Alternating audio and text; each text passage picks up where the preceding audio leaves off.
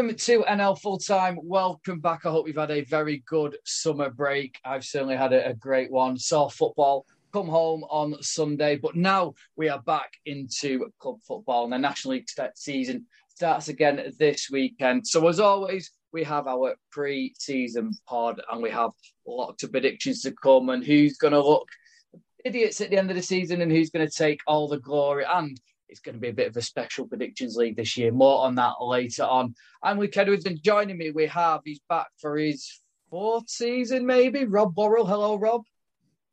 Yeah, I think it's the fifth actually. We're into our fifth season, but I don't know if you were in the first season with us. I don't know. Yeah. A couple of months in, I think I came on as a guest and then it kind of went from there. But it is great to be back and it just about feels right to be back now. I think when some of the pre-season games were kicking off, I was like, no, this is way too early. Summer hasn't really started yet, but we are back and I'm glad to be here. He joined us in a difficult second series, it is, and he's back for another one. Hello, Dickie Wharton. Hello, I hope it wasn't me that made it difficult. But great to be with you again. And of course he was, excuse me, my voice is still recovering from Sunday. Joining us, he was on a few times last year. He's going to be a semi-regular on the podcast next year. Of course, we had Tom. Tom's going to be popping up every now and again, as is Chris Pratt. And we're going to have some semi-regular guests as well. But one of them he's from the Off the Line blog. It's Joe Pope. Hello, Joe. Hi there. Thanks for having me again. It's nice to be on a little bit more regularly this season and can't wait for the season to start. Yeah, so you can get ridiculed in audio form as well as on Twitter now as well. Yeah, that's it. Brilliant. Well, let's get into it without further ado then. And we're going to start with our predictions for the National League. And is it pretty unanimous who's going to be champions, Rob? It is. I think for the first time ever, we've all gone for the same team and it'll be no surprise to our listeners who it is. I think Adam Summerton in a tweet a couple of days ago summed it up perfectly. And he basically said, that's the BT Sport commentator, there is no valid excuse or reason why Wrexham shouldn't win the National League this year.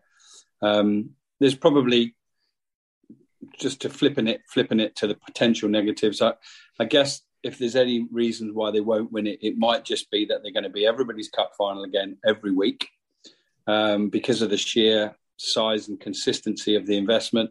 And also because I dare to say, I still think there are some doubters of the manager, Phil Parkinson. But they're the two big negatives. Everything else is in their favour. The size of the fan base, the general improvements around the club, good strengthening of an already strong squad, 6 players coming in. And it is really difficult and hard logically to actually come out now at this point and say another team is going to finish above Notts County, above Wrexham. You better change that. Well, I did. I don't know about you guys. I did have a little think about it because a little bit in my head also said, what about Solihull Moors? Because we'll come on to them because they've strengthened so much. And like you say, the only way Wrexham won't win the league is if they implode slightly and possibly bad tactics from the manager because they have strengthened again this season. Wrexham, I know Dickie's just thrown some odds at us. He's apparently Wrexham are 3-2 favourites. So that is pretty unanimous. But Solihull, they've wounded from that playoff defeat. They have strengthened. They kept Joe Sabara. They've lost Kyle Hudlin, but they've strengthened very, very well. We'll come on to what we think of Solihull shortly. But we're doing a prediction slightly different this year, Dickie, aren't we?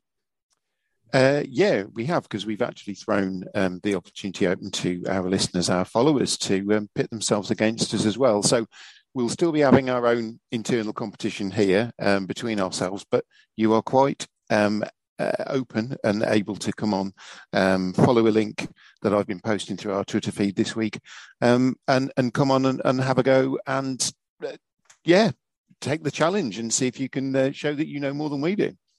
Yeah, and I think you've said as well, Dickie, 13 of the entries that we've had so far have basically put Wrexham down as champions, haven't they? Yeah, it's over 80% of the entries that we've had so far do have Wrexham down as title favourites, which it isn't any surprise when we look at how close they came last season, and then you look at the level of investment, and that there's more there to invest if they need it. It's just, I don't know. I couldn't see past them personally. They're certainly my choice. Joe, did you have a millisecond of doubt at all about Wrexham? Yes. I think I did an article earlier in the summer actually saying why they potentially could not win it this season. I do get the concerns over the manager. I do think that they are still a little bit too one-dimensional in that if you can stop, as we saw towards the back end, if you can stop Mullin and Palmer getting the balls into them, then, where are they going to then change it? Where are they going to change up their game? I'm still not wholly convinced with the midfield. I know that's a crazy statement with all the quality they've got in there. Davis, they've added Lee, they've got young, good set-piece player. But I just still don't see in there the sort of robust player that's going to break up play. And we actually saw last year that, yes, they did have good quality going forward, but they didn't break it up enough and they were a bit too easy to play against. And I would still have that concern this season. But as you said, with the quality that they've got, who they've added, you can't look past Wrexham. And just a footnote on Wrexham as well. If you think back to that best ever playoff semi-final against Grimsby, where they lost it 5-4, the defensive display in that was shocking for a team supposedly so strong. So many goals conceded from set pieces, as well as obviously scored from set pieces. In terms of the detail, if you've been switched off from football all summer, Wrexham have added Jordan Tunnicliffe, Anthony Ford, Mark Howard, Elliot Lee and Sam Dolby, and Jacob Mendy as well. 4 of those 6 from the EFL. The other 2 known quality players in Sam Dolby from Southend. Jake Hyde's gone the other way in that deal. And Jacob Mendy, what a left foot to supply the likes of Palmer and Mullin and Dolby as well when he's on the pitch. So all the strength is there in the playing squad, and the fan base, well, they've been wanting it for years, haven't they? So it'll be interesting to see. And one final difference from last year, and the reason I think we've all ended up going with Wrexham, last year you had 3 solid cases for the title. Wrexham for the same reasons. You had Stockport because they'd had huge investment as well. Ultimately, it was the managerial change that helped them get across the line. And Chesterfield, huge investment as well, and a very astute winning manager at the time in James Rowe. And we were kind of split 3 ways. But just about every prediction I've seen outside of our group and outside of our podcast is also for Wrexham. And a point I would add there on what Rob said is I think a slight difference is that we're going to see a full season of Palmer and Mullin together. Obviously, Palmer came in later in the season. And yes, obviously Stockport won it. But I do question, would Stockport have still won it if Palmer and Mullin had been there all season together? I'm not quite so sure. That could be an argument you could have. But yeah, the fact that they'll be there together from the outset, they should have some goals there. Yeah, I know I mentioned Solihull as one of my sort of closest challengers. So I think, obviously, we're going to go for playoff winners. I think they're going to win the playoffs this year. Rob, is that the general consensus, or have we got different options? Well, this is nicely split. 2 of us have gone for Notts County. 2 of us have gone for Solihull Moors. Joe, you've also gone for Solihull Moors. What's your thinking there? Yeah, obviously they got to the final last year, and I think they actually go into the season with a stronger squad than what they did last year. Obviously, Absolutely. They have lost. They have a bigger squad as well, Joe. Yeah, I mean, at times we saw that last season where, when a couple of players were out, then the actual quality they brought in off the bench wasn't as good. But they've got a bigger squad. They've lost, obviously, Harry Boys and haven't really seen a left-back come in yet to sort of fill that void. But obviously, they've lost Hudlin, and I actually think they go into the season with a stronger strike force than when Hudlin was there.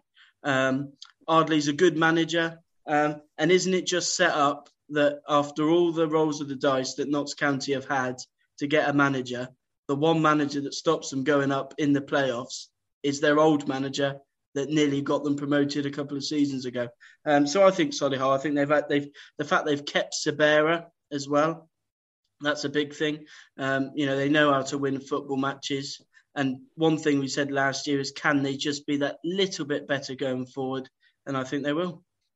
There's no reason to doubt that Solihull Moors will be able to consistently achieve the levels that they have achieved. Just take issue with the statement that you both made about Solihull Moors having a bigger squad. I don't remember exactly what size their squad was last year, but I'm going to dispute it. I've kept a track of the squad sizes, and I believe only Boreham Wood and Woking have got smaller squads. I think Solihull Moors have got 19/20 players. The average in the division right now is 23, and the biggest squads are Altrincham, York and Wrexham with 27, although Altrincham might dispute that because 4 of those players are youngsters who've been given first-time pro contracts and possibly not squad numbers. But yeah, it's not a big squad, Solihull Moors. I would make that point. Dickie, how we're looking in terms of what the general public have voted for playoff winners? Let me just call it up. Right, let's have a look. Our playoff winners, we've got 37. Well, the biggest one is 37.5%. So 6 out of the 16 we've had cast are for Solihull. So they are favourites with the public at large for that.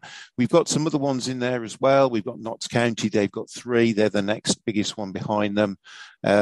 And I suppose I'll mention some of the other teams we're likely to come on and mention now, in that we've got 2 for Wrexham. Obviously, 2 people who don't think Wrexham are going to go up automatically think they will win the playoffs. There's Southend in the mix as well. Chesterfield are mentioned. And we've got a vote for Oldham Athletic as well.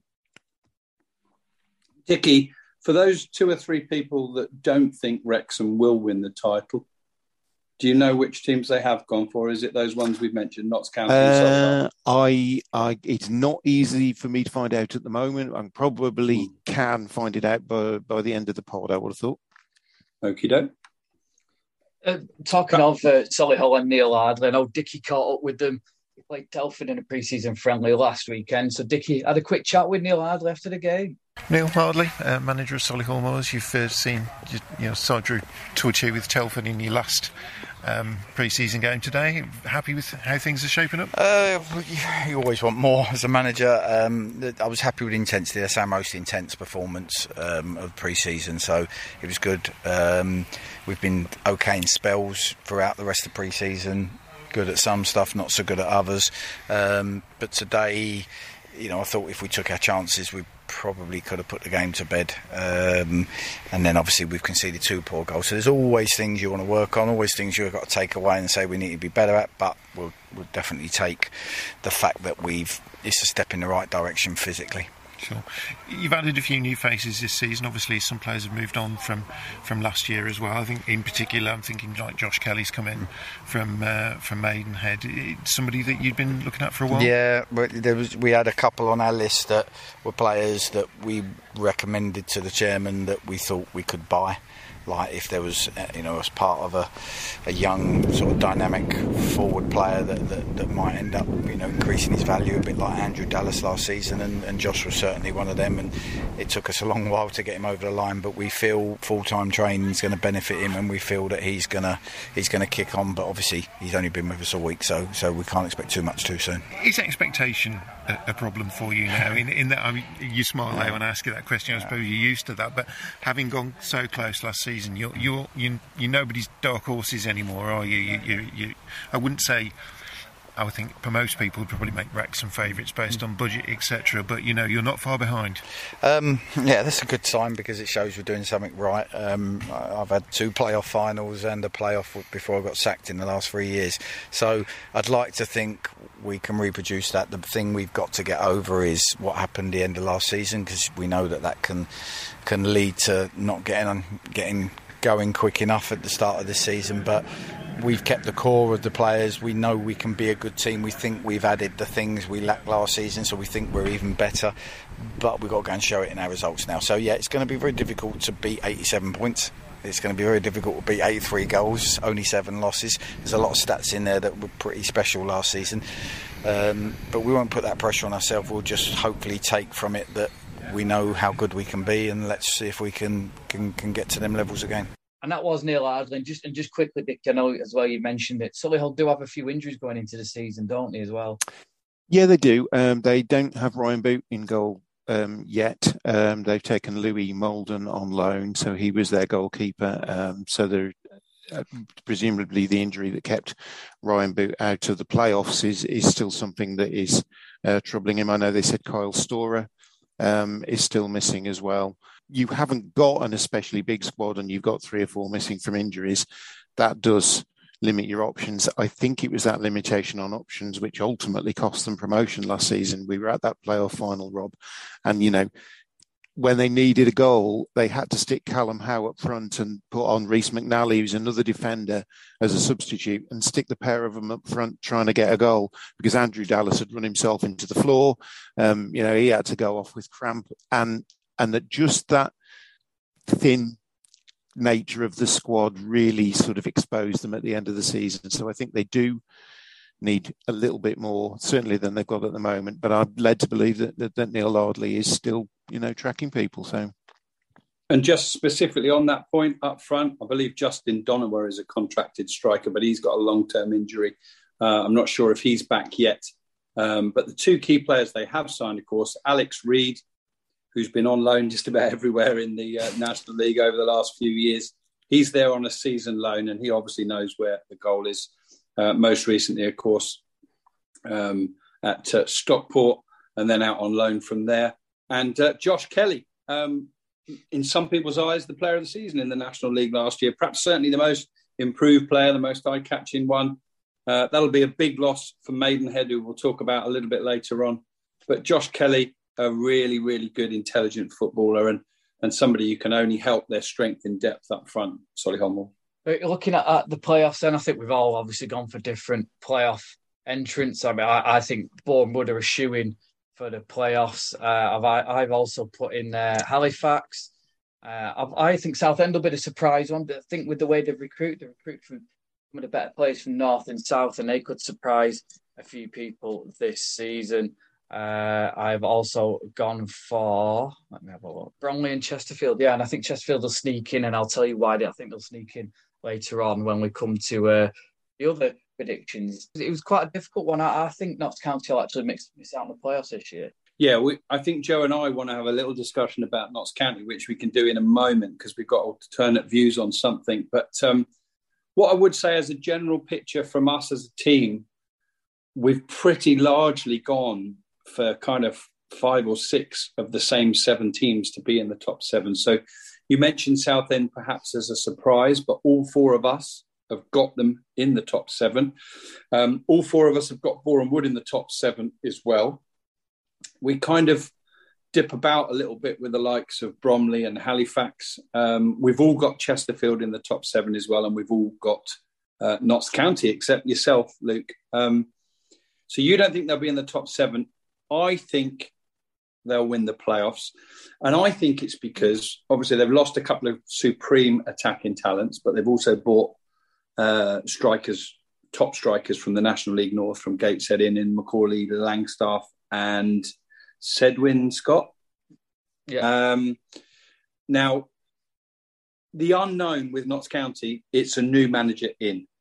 Now, my impressions early on are that Notts County, who have suffered with inconsistency and a soft underbelly in the last couple of seasons, my little impressions that I've got of Luke Williams is that he might just help them to add a little bit more steel. I think that they might just be a little bit more consistent against the lower teams, the lesser teams.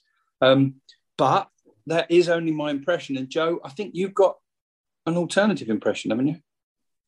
Yeah, I mean, it's very difficult to judge. Obviously, we haven't seen a lot of him at sort of first team level, so we are virtually going off what we've seen, sort of videos, etc. But yeah, I mean, I don't think he comes across as perhaps forceful or as authoritative as you perhaps may perceive. I think he does come across a little bit soft. Obviously, very well spoken, very highly thought of. I think it's until we see this Notts County team play a couple of games, perhaps take 1 or 2 beatings, see how he responds to that. I think it's very, very difficult to judge. We'll have to wait and see. If he lives up to his billing, then he's going to be very, very good. I think that was a criticism of him at Swindon, though, wasn't it, Joe, a little bit? So that's possibly why I think I've chosen him not to go into playoffs and put Scott and Langstaff did well in National League North, but it's a big step up for them. They've lost Carl Wotton as well.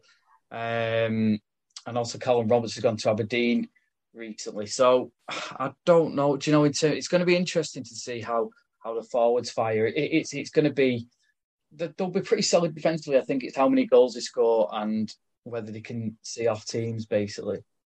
The thing I would say on that, Luke, that point is quite interestingly, I think them losing or getting rid of Callum Roberts, I actually think helps them because it looks like the manager and the club are very set about playing a 5 at the back, 3 in midfield.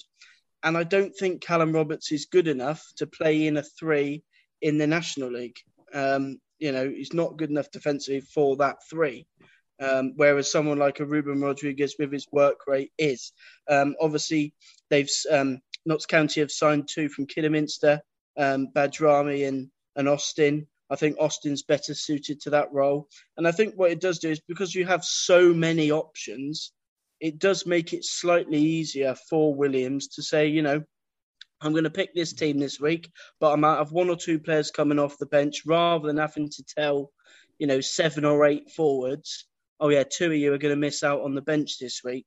I think it could benefit them. And I think the actual overriding feeling from Notts County is they don't feel he's that big of a loss. Yeah, Dickie, like Joe mentioned, Eddie brought in Sam Austin and Bajrami, and they've been busy in the recruitment, haven't they, as well this summer? Yeah, they have. And I think those 2 additions might possibly have been made when they just announced that Ian Birchnell was leaving to go to Forest Green. So you look at that and think to yourself, that's a bit strange, making signings when you haven't got a manager. But it points to that model that Notts County apply to making their signings in that the manager isn't a manager. The manager is more of a coach. He obviously, they have an idea of what sort of players that they want, and then the recruitment team go out and get them, and the coach coaches them in the way that he wants them to. I know what you mean about Callum Roberts. I think knowing from what I saw of Langstaff and Scott when they played for Gateshead last season, I thought that Roberts would be a good provider for them, but obviously that's not how it's turned out. That probably might have been a factor as to why I went for Notts County's playoff winners, and of course I've had the rug pulled from under my feet a little bit there, but I think they'll still be one of the most competitive sides in the division for sure. Chaps, can we have a little look at Chesterfield? I think that's a fascinating one. I've got their squad up in front of me. We've all got them getting into the playoffs. In my case, I'm just going to come out and say that I've got them getting into the top 7 because of the size and the quality of their squad and not because of the manager, who I'm not convinced by yet. And I know he's been in football a long time and he's managed at a higher level. I don't think there was enough evidence of how good a manager is at this level towards the end of last season. They did just scrape into the playoffs and they exited them at the semi-final stage. There's been a fair turnover of players. Denton's gone, Weston's gone, Tyson, obviously 38 years old, has moved on. Stephen Payne has gone, Whittle's gone, Kerr, Rowley, Kellerman, McCourt, Hollis, Loach, Carline, some very, very good players gone. And they've got 3 or 4 players on the transfer list as well. Like they do. Who they're trying to get rid of, aren't they? So yeah, Lawrence Maguire, Akwasi Asante, Calvin Mellor, and Gavin Gunning all could disappear at some point. Looking at the players they've brought in, really interesting set of players, and this is why I can't ignore them for the top 7. Brandon Horton, a fullback from Doncaster, Joe Cook, a chance on him from Bognor Regis in the Isthmian League. Bailey Clements from Ipswich Town, that looks a good signing. Darren Oldacre, who caught the eye at Dorking Wanderers last year. Raheem Shackelford from Maidenhead, so another one proven at this level. Michael Gayasi, who of course, famously scored that hat-trick for Dover in the 6-5 or whatever it was at Wrexham, and really started to add goals to his game at the end of the season. George Cooper, a winger from Plymouth. Ollie Banks, they're excited about, signing from Barrow. Armando Dobra, another one from Ipswich. Lucas Kovalan, the keeper from Torquay that Joe will know well back in the day. Mike Jones, and I'm going to let Dickie have the final one because he might be able to pronounce it, from Matlock Town. Jezerun Uchegbulam it is. Uchegbulam. Yeah, I mean, that's a lot of new players. He's a speedboat with no driver. So it'll be interesting to see how he does it. It'll be interesting to see how he does at Chesterfield. I'm really surprised that he's moved up to that level, really. And I won't be surprised to see him on loan at a National League North club this season. I don't think he's ready for that level. But there we go, we'll see. What do we make, chaps? Anyone who wants to have a say about Paul Cook? Am I right to just put a little question mark there at the minute? Yeah, I think so. And I think even Chesterfield fans will tell you that themselves. They weren't overly convinced by him last year. But he's a manager that's in the past has said, if I can get my squad, then I will be successful. So now he's got to go out and do that. I want to see him focus more on the actual managing and getting the team right rather than these off-field antics we saw last year with falling out with reporters and winding up people, etc. The one thing I would mention there, Rob, you mentioned a huge list of players that have all left the club. And the one thing that I didn't hear at all was someone that had any pace. And I think that's something that they've added this year, lots of pace. Obviously, Luke said there about the speedboat with no driver. But in general, they've added lots of pace. Armando Dobra, tricky.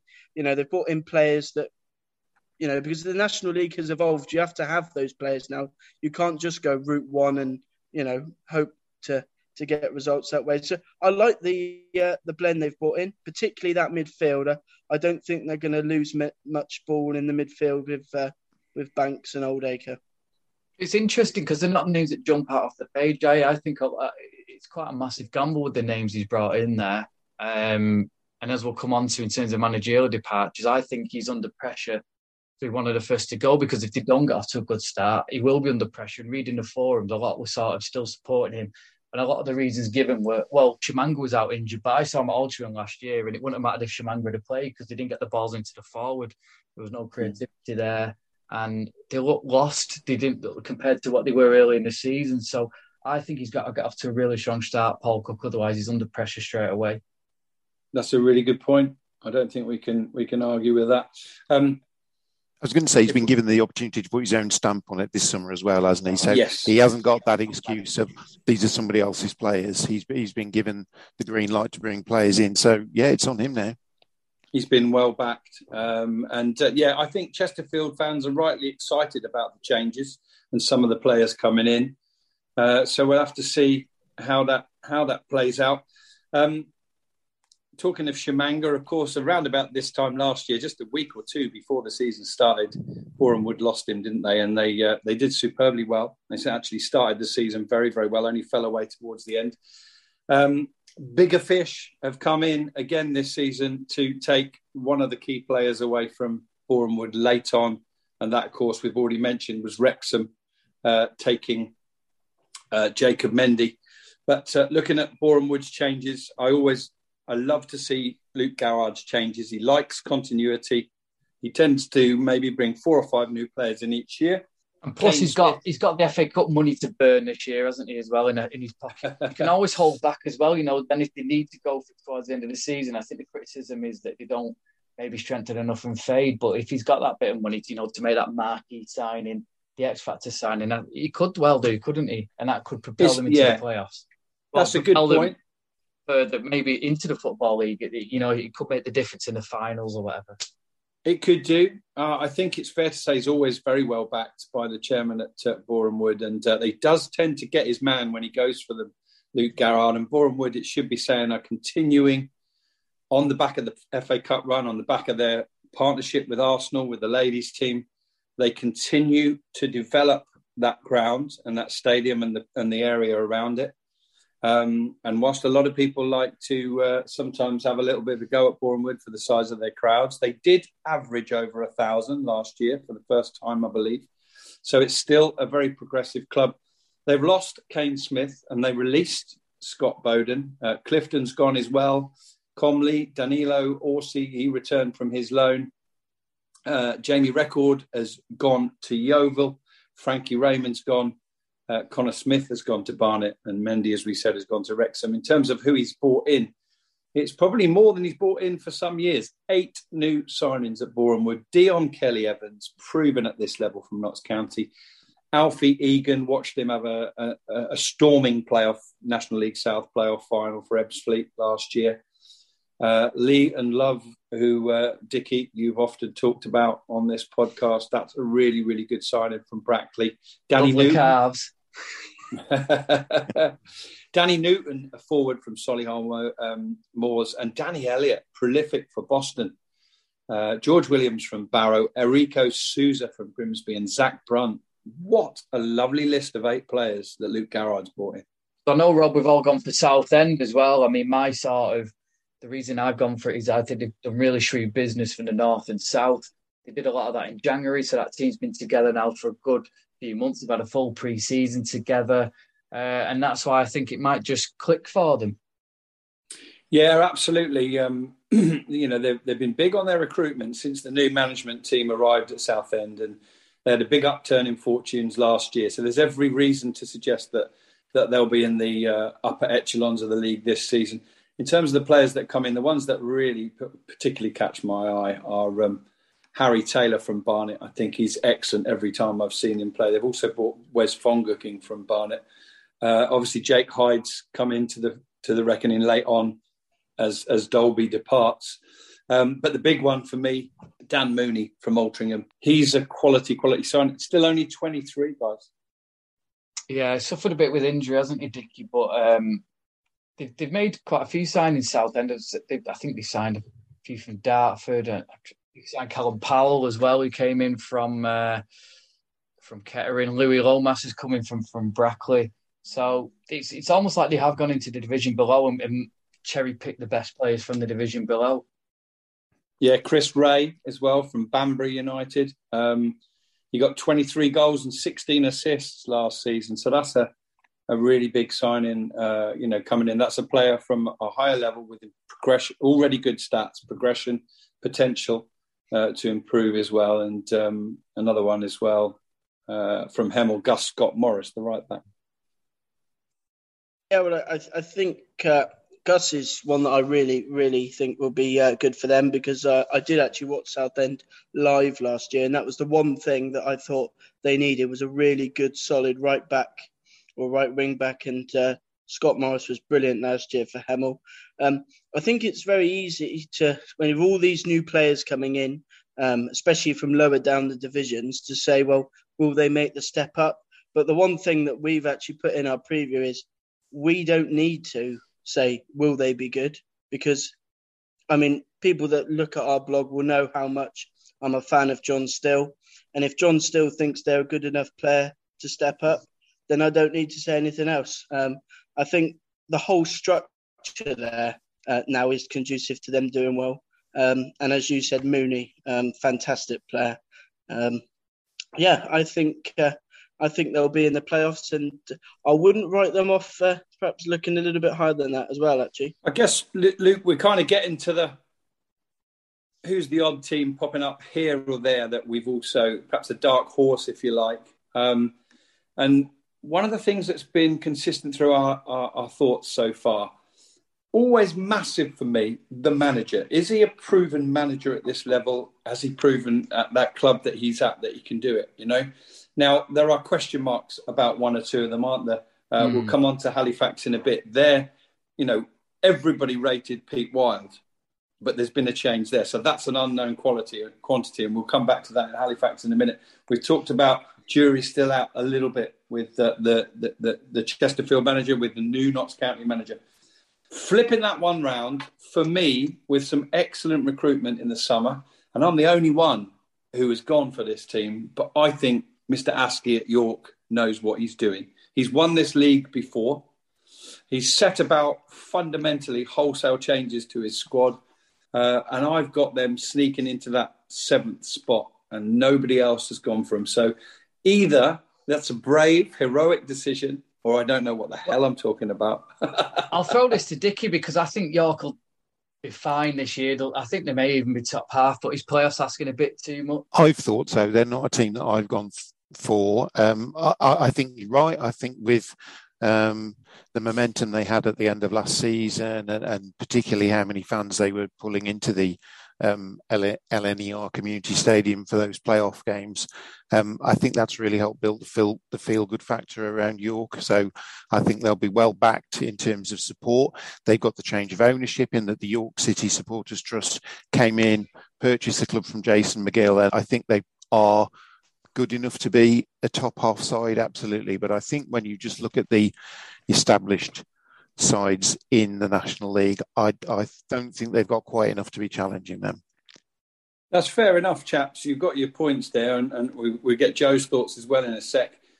One thing I wanted to point out about York that's very different from every other club in the National League, they have only kept 6 players from last season. That, to me, from an experienced manager who knows what he's doing, who says the squad they had would not have been good enough to compete well in this league. But just look at the list, and I can't read them all out because there's 21. The players they brought in: Ethan Ross, goalkeeper, of course, from Stockport; Ryan Fallowfield from Harrogate Town. He doesn't need any introduction, does he? Alex Hurst from Port Vale, 22 years old, undisclosed fee. Scott Bowden, proven year in, year out at this level. Scott Burgess has returned to the club from Grimsby Town. Alex Whittle, highly thought of left back. Linnell John Lewis has signed permanently. Mitch Hancocks, Gus Mafuta, Luke James, Manny Duku. I could go on. That is a squad full of new players, but a lot of new players that have proven themselves at this level. So it's a gamble from Askey, but I think he could just have it right there. It depends how much you read into pre-season, but the pre-season hasn't been great, has it either, Dickie? I think they've lost most of the games. I know they lost 4-0 at Macclesfield a couple of weeks ago as well, who were 3 divisions below them. Yeah, they did. I think I spotted they had a 4-0 win away at Selby Town, which is probably 2 or 3 steps below where they are at the moment. But goodness me, how many times do we see teams have poor pre-seasons and then things start for real, and it's not. That's not how it pans out. With players of the quality and the experience you've got there, it might well just be the case that they understand that pre-season is more about minutes and the legs than actually the results. And on the first day of the season, when it really matters, they'll just click into that different mindset, and we'll see more from them. But yeah, I think they will go well. I do think they will go well, but my feeling was just not quite well enough to try and make it a second promotion on the bounce. Rob, I'm guessing... Fair enough. Joe, any thoughts on... Sorry, Luke. No, you go. You're hosting. Sorry. Go on. Have you got any thoughts on Joe? Or... Yeah, I like the shout. It's a brave shout, but I do like the shout. I think Askey is a very, very good manager. And obviously he has brought in a good, as Rob was saying, a very good set of players. I particularly like the fullbacks, Fallowfield and Whittle. They're really, really good players at this level. I would have perhaps a slight concern, funny enough, over the attacking lineup. Talking of attacking options, Rob, I'm guessing, are we pretty unanimous in the top scorer? We're more than pretty unanimous. I think we are completely unanimous, and it's a shame really because it's a real fun one to forecast. But I'm just going to bring it up and double check. But I believe we've all gone for Paul Mullin. We have, all 4 of us. So however many goals he gets, that's however many points we get, and that's a moot point this season for us. What we should perhaps talk about is who might push him close. Maybe we can all pluck a player that might push Paul Mullin close this season from the National League. Anybody ready with one rolling off the end of their tongue? Joe Sabara. Yeah, I mean, he's difficult to stop. isn't he? Shamanga, if he gets back to the form he showed last year, and Chesterfield play the right way into him, you got Shamanga, Sabara, and who dare to write off the evergreen Michael Cheek? Of course, Michael Cheeky, yeah, cheeky little shout as well. But he won't want to go on. He won't want to go on like a 16-match run without scoring this year if he's going to beat Paul Mullin. And that's, I put Bromley as my other playoff team, and I think that reason is because of Michael Cheek, basically. So, yeah, and Dickie, you've also gone for Bromley as well. And another team we should probably touch on and look at their comings and goings. Luke and Joe, you've both gone for FC Halifax Town. I've left them out purely because I think Pete Wild was a fantastic manager, and I really don't know yet about the new manager at Halifax. That's why I've left them out. But Joe and Luke, do you want to expand on why you've gone for Halifax? Well, I mean, I don't know if Joe will agree with me. I mean, Chris Millington stepped up from assistant, so he already knows the club. And I was worried for them when they lost a lot of players. But then you look at who they brought in. They basically brought in Stockport County's back line, haven't they? So they've recruited well from Stockport. And they also... who did they bring in last week, Joe? Can't remember who it is. Well, let's just... Yeah, we can have a look at their signings. They've got a dozen or so, I think. Jack Hunter from Gateshead. Sam Smart from Eastleigh, Jamie Stott from Stockport, as well as Jordan Keane, Milanic, Ali, and Sam Minihan. Dizaruve from Tranmere, of course. He was on loan at Grimsby last season. Tyler Golden, Angelo Capello from Sheffield United, a 20-year-old Belizean international. Festus Arthur, another ex-Stockport defender. Tom Clark, a defender from Fleetwood, and Rob Harker from Burnley. Tom Clark was the one, wasn't it? Yeah. So some good. I mean, there's some in there you think they're a bit of a risk, and then you think there's some really good signings like Clark, isn't there, Joe? Yeah, absolutely. I think that was a signing that really came as a surprise. The fact that he's dropped down into this level. The thing, obviously, with the manager is. Obviously, he has been there, and they did say at the start of the pre-season, have faith in us. We know what we're doing. We'll bring in players. And he said at the start, we will have a couple of marquee signings. And I think he's done that. Obviously, they've lost quite a few players. Last year, their defensive department was the best in the league. And they've strengthened brilliantly. I mean, to bring in someone like Minahan, so experienced with Stockport, having, just won the league. We talked about Clark. I think Festus Arthur is a fantastic signing, especially I think it's a permanent deal as well.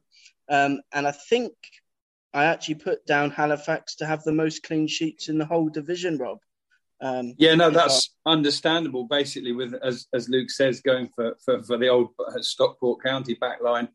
I guess negatives, as you rightly say. Very, very good defensively last year, but a lot of that defence has now gone. Niall Maher, the captain, of course, Tyrrell Warren, Jay Ben, Swaby Nevin, and the big loss at Halifax Town, of course, Billy Waters, who had the season of his life last year. Yeah, got a good start for Barrow at the weekend. So we're talking of clean sheets. I know Joe's mentioned Halifax. I went for Boreham Wood. I think they're very hard to score against, aren't they, Boreham Wood, especially when they go ahead. We saw that last year. I mean, Rob, what else have we all gone for? Yeah, we've gone 2 and 2. 2 have gone for Boreham Wood and 2 have gone for FC Halifax Town. I think the reason with the Halifax is because of the defensive experience that they've brought in, I guess. Dickie, what the fans say? Sorry. Yeah. I was just going to say, what the fans saying on the clean sheets, Dickie? While Dickie's calling that up, just to finish off on the playoff teams, notable by their absence, and this is probably because they've been dogged with inconsistency the last couple of years. Given the investment, given the squad they've got, given the continuity, we should be talking about Dagenham and Redbridge being in the top 7, but none of us have been brave enough to do it.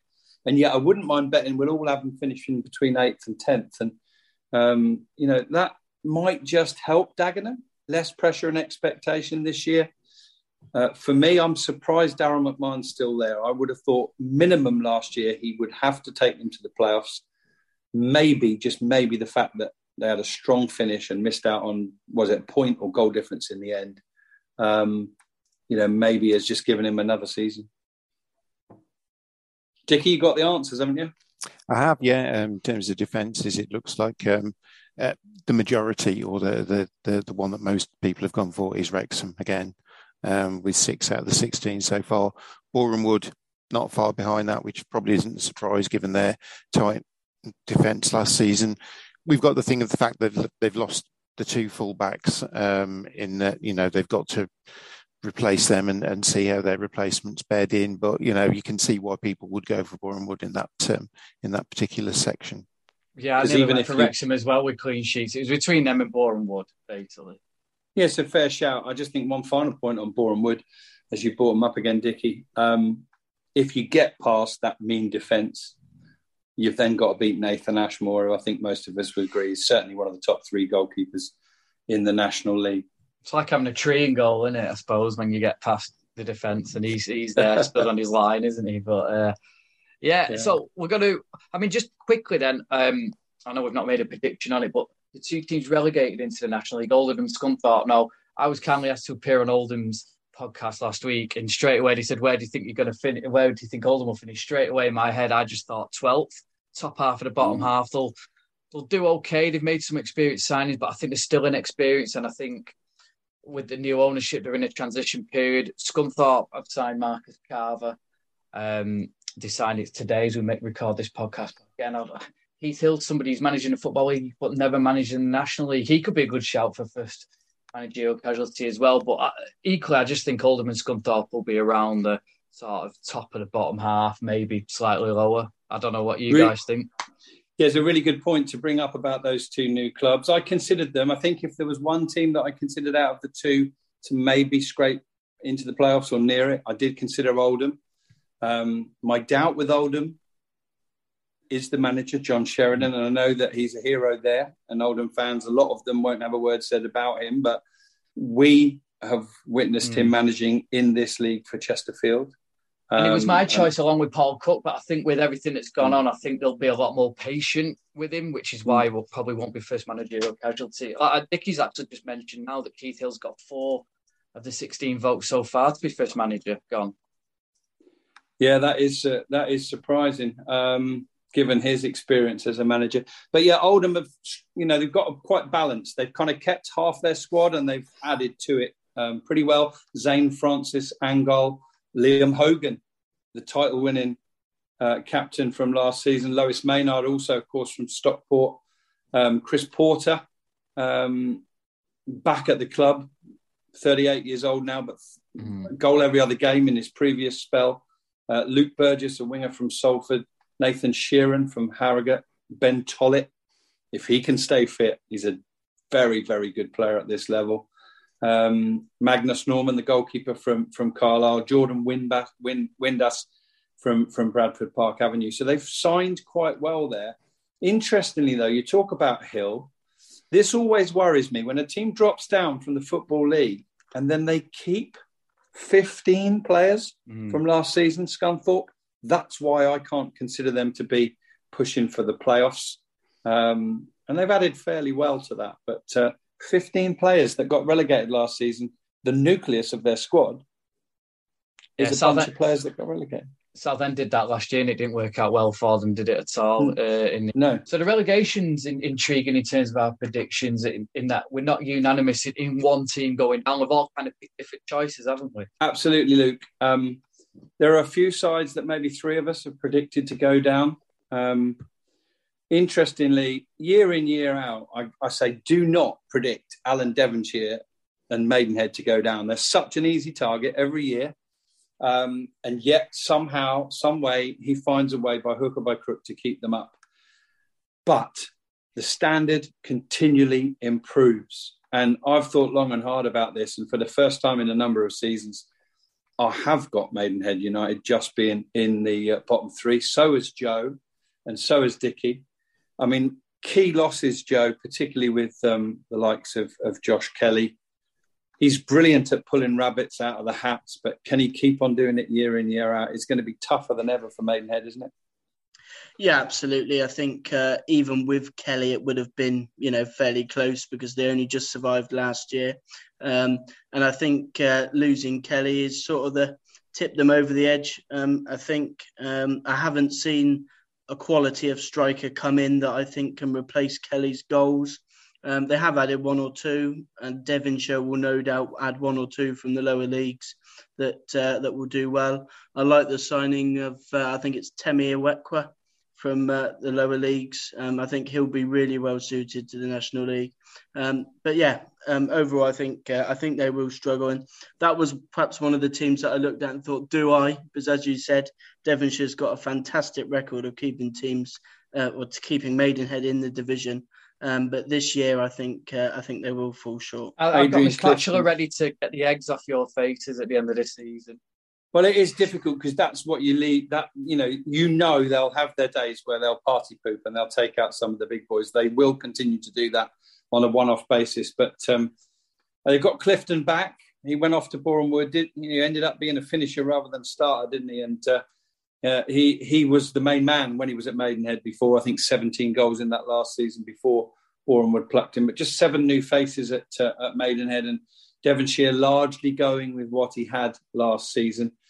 A club that I'm fascinated to have the discussion with you guys is one which 3 of us have said might well finish in the bottom 4. But some of their fans have been quite bullish about their signings this year. And that's Eastleigh. Bit of an unknown with since Ben Strevens went. We just don't know quite what we're going to get with Eastleigh. And I'm going to have to put my colours to the mask and say that I've gone for Lee Bradbury as potentially the first manager to depart. I wasn't impressed with the way that he finished the season last year. And the conspiracy theorists would tell you that Richard Hill, who's still upstairs at Eastleigh, might still fancy coming back into the managerial position at some point.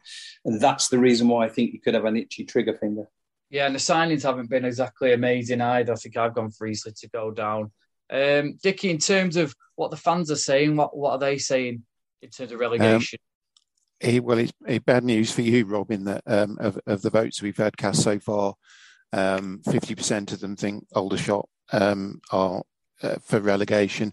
We got 50% think Maidenhead are as well. 6 out of 16 have Yeovil down, and Eastleigh have collected votes from 4 out of the 16 as well.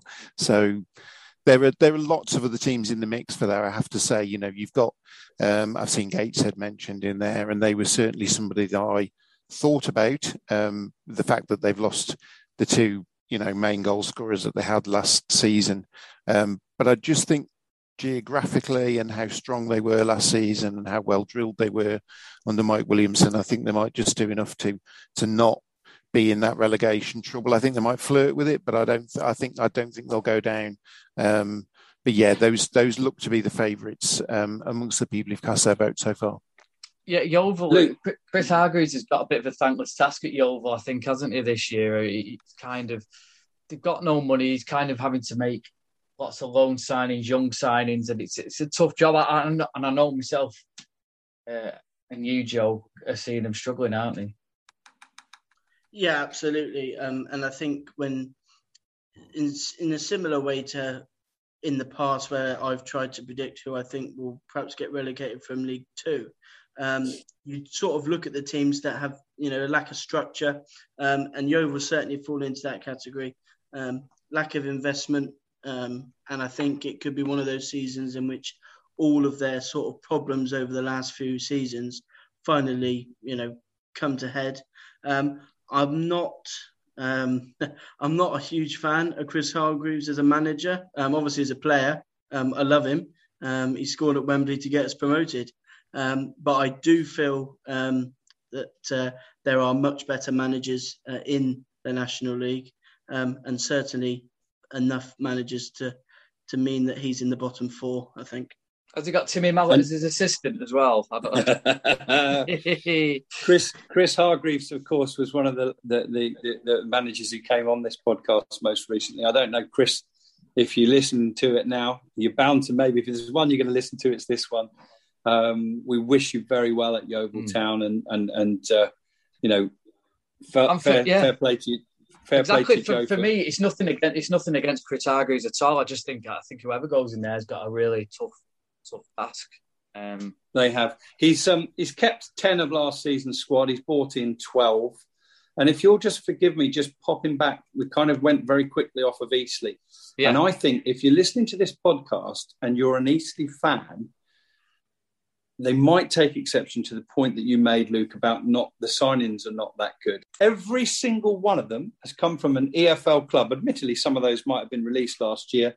Brennan Camp, obviously, he's been in loan at this level. He's been released by Bournemouth. George Langston from Watford. Mag Homer from Gillingham. Cisse from Oldham. Charlie Carter from Stevenage, previously done bits at this level. Tristan Abrahams from Carlisle. Of course, he was on loan at Grimsby. Aaron Martin, Port Vale, Corey Panther, Luton, and Nigel Attangana, I think it is, from Exeter. Some of those players, 3 of them over 30, all with Football League experience. There's no doubt we can see the pattern of Lee Bradbury's recruitment there. So, Rob, are you going for Eastleigh going down there because of the manager rather than the players they've got? I am, absolutely. I think they've made some good signings there. Whether it'll be enough, I don't know. And yeah, I've just personally got a few doubts about Lee Bradbury. Of course, it's a difficult one to kind of rate and judge on what he's done previously, because if I remember rightly, he got Havant up. Did he get? He went down with them and then got them up again, and then when they went down again, didn't they? So then they were now down because I think he went. Yeah, I think they call him the Duke, not the Duke of York, but the Duke of Eastleigh, but of Duke of Havant rather. So yeah, we'll have to see. I guess on that score as well, we can talk about Aldershot. 2 of you have gone for them, Dickie and Luke. Could I give my reasons, Rob? Yeah, absolutely. Because obviously, 50% of the fans have gone for Aldershot. My reasoning is Aldershot have flirted with it for the last 3 or 4 years, and there's only so many years you can carry on. There's only so many times you can carry on doing it and getting away with it. And because there's 4 going down this year, I just think that Aldershot will be the 4th bottom. I don't think they'll be below the 4th bottom, but equally it'll be one of these where they, like Dickie mentioned, Gateshead flirting with it. I think Aldershot will be in and around it, and whether they'll just have enough to get out of it this time, I don't know. That's a really good point, Luke, and it's very logical, and I don't think any Aldershot Town fan would argue with that. I mean, Aldershot Town have probably occupied 20th or 21st place more than any other team in the last 3 seasons. They've briefly flirted with higher positions, but not long enough, not sustainably enough. I think, I'm going to be honest with you and honest with the listeners, if we were recording this podcast 48 hours ago, I'd be more confident about Aldershot's chances than I am right now. And that's because any Aldershot Town fan will tell you that we've signed more power and pace up front this season. Effie Ong's come in, Franny Amati coming up from Hazen Yedding. Yes, it's a 2-level step up, but that guy can create chances for himself. He can finish with his left foot, his right foot. He will very unlikely be at Aldershot for more than 1 season because that guy's on the way up. So I think Aldershot fans feel that the team will probably score more goals. They have to be fair. Mark Molesley's remit this year is twofold. Last year, he came in, keep them up. That was it. This year, he has to keep them up and he has to entertain a bit more. He has to score a few more goals. The question mark for Aldershot and Aldershot fans at this point was midfield. Perhaps a little bit light, a little bit weak in midfield. And then, bang, 24 hours before we record this podcast, Jayden Harris, Aldershot's probably most consistent midfielder left in the current squad, goes to Carlisle in the EFL on a 3-year contract and undisclosed fee. All I can hope for, and Aldershot Town fans can hope for, is that somehow frees up some room in Mark Molesley's budget to go out and get a midfield general or 2 with the right level of experience or the right level of nous to be able to make sure that Aldershot can perform in all 3 departments of the team, or all 4 next season. Joe, you think Aldershot will be all right? I'll ask you this question. If you were doing your predictions again from fresh tonight, now Harris has gone, might they have been a closer consideration for you? They would have been closer. But I still think they'll stay up. I think, especially when I look at all the teams down there in my predictions, I'm looking at it and think, is there a goal scorer? You know, you saw last year Maidenhead, they stayed up, and would they have stayed up if they'd have had didn't have Josh Kelly? Probably not. You know, the impact that having just that player that can get that 10 to 15 goals makes a huge difference. And I look at all the teams that I've got down there, Gateshead, Maidenhead, Wealdstone, Yeovil. None of those 4 teams that I've got going down have got a striker that I think will outscore either Amati or Effiong. And I think that'll be the difference. And I think Mosley will sign a midfielder, maybe 2. Obviously, the fact he's got money in at this time might be very useful. I think he'll try to get in a loan player, perhaps look to use the loan market, get in a player from a higher division that perhaps needs a game. And I think they'll be fine. All right, a couple of us have gone for Maidstone and a couple of us have gone for Wealdstone as well. Wealdstone, a little bit like Altrincham last year, who I guess we've all got bang in the mid-table in their first season as full-time this year.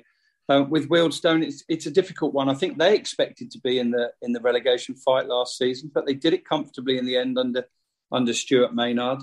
And they've signed some decent and recognised players, Sam Habergam and Lewis Kinsella, of course, the Aldershot captain from last year, amongst others. But it will get ever more difficult for any part-time team at this level, won't it, chaps? Yeah, absolutely. And I know it's Altringham's first full-time season as well. And Dickie, they've lost a lot of their experience fine, haven't they? That could be where the question mark's coming for Altrincham. Yeah, it is. I mean, I've certainly, they weren't the team that I considered for the relegation zone. But if looking at the odds that I've got in front of me, and I should just point out from the start, other bookmakers are available. Altrincham are one of their favourites to go down. And I can only think that is to do with the transition from being part-time to full-time. In theory, you think it puts you on a better footing because, you know, you're training every day, etc. But if you think of the players who've been the mainstay of that effort under Phil Parkinson, not just to get into this division, but actually 2 successive promotions. They came all the way from the Northern Premier League.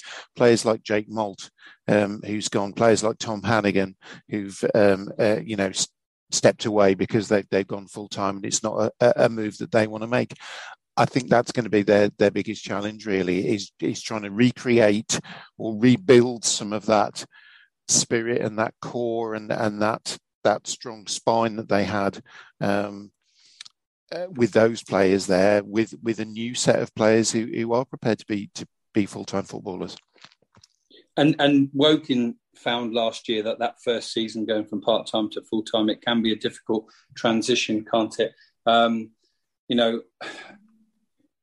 Perhaps, if you look at Alan Dowson, he was a popular manager, but he hadn't managed full-time before. So it's a big change for him as well. Couple of teams notable by their absence. We haven't mentioned them top or bottom. Let's cover them now. Let's cover the 2 sides from Surrey. Woking, I think you guys were buzzing a couple of weeks ago about some of their signings. I think probably the reason that's held us back a little bit from suggesting Woking as a playoff side between us is possibly the fact that they have a small squad. They have, so far as I can see, the smallest squad in the National League with just 18 players at the minute. They may complement that with some youngsters. But Joe, your thoughts on Woking? They've only kept 8 players. Obviously, manager came in towards the end of the season, Darren Sarl. He's kept 8 of his previous players on. He's added the likes of Ethan Wadey, a keeper, Scott Cuthbert from Stevenage, Luke Wilkinson he bought with him from Yeovil, Ricky Corboa, Rico Grego Costs, Jim Kellerman came in, who didn't continue at Chesterfield, 1 or 2 others as well, and no doubt the flagship signing for Woking, a real coup for the National League.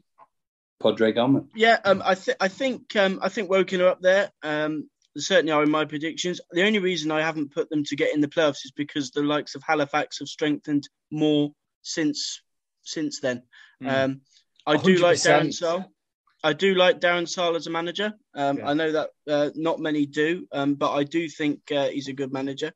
Having spoken to people that have worked under him and played under him, and we saw in the first season at Yeovil when they got relegated, if he gets the squad he wants, he will have a good season. And I think they will have a good season. But another team who maybe you could look at being in a bit of turmoil are Barnet. I know I predicted him to go down. Maidstone, they're going to find it hard as well this year, just like they did last time. I think if they stay up, that'll be a big achievement for them. And Torquay's the other team. Torquay and Dorking are the other teams that we've not looked at. I think Torquay will be fine. I think Dorking will be fine. What does everyone else think? Well, yeah, Barnet, a couple of people have picked Barnet, you and Dickie, to go down. I think the manager there has brought some decent players in, but we don't really see Barnet troubling at the other end of the table. It's just whether they slip into trouble or not. As far as Dorking are concerned, I think it's a compliment to Dorking and a compliment to the job that Mark White, the incredible job that Mark White has done, that none of us have put Dorking as finishing in the bottom four, despite being one of just a couple of part-time teams at the National League level next season. None of us equally have gone for them to make the playoffs. They like to go for continuity, and they're very often about establishing themselves at a newer level next season. And I think that's exactly what Mark White has done. He's only brought in 4 or 5 players to add to the pretty tight-knit squad that he's got there already at the moment. Well, for Torquay, we happen to know someone who watches them rather a lot, don't we, Joe? What do you think? Gary Johnson, has he got enough rabbits to pull out of his hat this season? What do you think? Well, he certainly signed a couple of players, or a lot of players so far in pre-season, who we're hoping will be rabbits, players that have come from lower leagues, perhaps faces that we wouldn't have expected him to sign. I don't think we'll get in the playoffs, and that's taken away any heartfelt predictions. I think it will be sort of a adaptation season because we lost so many players from last year. We lost Lewis, Little, Lemony Evans, McDonald. And on the grapevine, the rumour is that apparently quite a few of the players that have come in this season have finally been given 2-year contracts by Gary Johnson and not 1-year contracts. I think we'll be mid-table. There is a couple of players that have really impressed. Shooter, or Brett McGavin, as we call him, is really, really impressed so far. I do have concerns over the defence still because Ali Omar and Mark Halstead from last season, who were sort of the fault of or the root of our problems at the start of last season, have both been told by Gary Johnson that they will be starters this season. So it'll be interesting to see how they go. The one thing that I think is different, and is the only reason why I think we could get into the top 7, even though I don't think we will, is Gary Johnson has recruited a lot of height.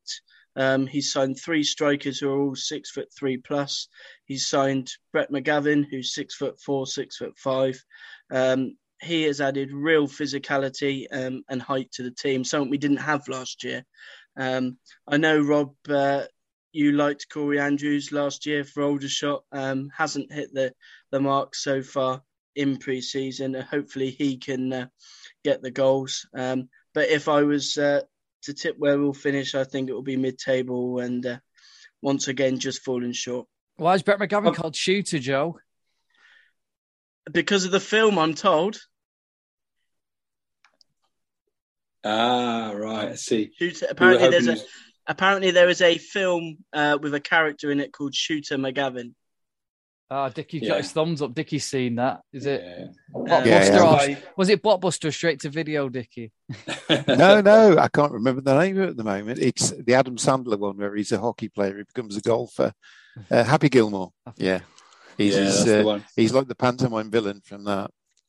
It looks to me from the outside looking in that Gary Johnson has not been able to find the absolute nugget he wants up front, but he's gone for 3 or 4 and he hopes that some sort of combination of a couple of them will pay off. In Corey Andrews, I would say to you, Joe, and your dad, who keeps reporting back on Corey Andrews week in, week out in pre-season, he's one of those players. He won't necessarily stand out in pre-season. You've only got to ask yourself this. If he could score 10 goals in a poor Aldershot Town side last season in half a season, then he'll be absolutely fine for you. And I think you'll be pleasantly surprised. What Corey Andrews is very good at is finishing. And I can name players on one hand that are natural finishers. What you need to do at Torquay is create the chances for him and he will put them away. One or two good signings, as you say. McGavin, I've always thought he's a classy player when I've seen him at Kings Lynn, and someone that was going to move upwards, perhaps to a bigger club as he has done. And you've still got some solid players, experienced players there in the likes of Asa Hall and Dean Moxey. I've also got you finishing mid-table with Torquay. One thing I would add is I think he could be the rabbit out of the hat that we're looking for. Is Dylan Crowe, right wing back. A couple of years ago, Manchester United, Arsenal, Borussia Dortmund, all in for him. Obviously, you immediately think, well, why has he now come down to Torquay if he had all that talent? If Jerry Johnson can get out of him what potentially clearly has, then there could be that nugget there. If we've said anything that you massively disagree with, anything contentious for you, hit us up with a DM or a... Well, funny enough, Rob, we're going to be doing a Twitter Spaces, hopefully, on NL Full-Time on Friday evening. So if you do want to take us to task, by all means, get your opinion across into why you disagree with us. And Dickie, what's the link as well if anyone wants to get involved with the predictions? Because there is still time for him to do that. Yeah, if you look for it on our Twitter feed, I'll be sharing it a couple of times more before the end of the week. But if you look for it at NL Full-Time Twitter account, it'll be on there. Yeah, Friday, 7 p.m. Be there, Twitter Spaces, and we'll talk to fans of all clubs from all three divisions. So it'd be good to have you along and have a good chat. That is it for the National League. Make sure you stay tuned. Our National League North and South podcast will be out very soon.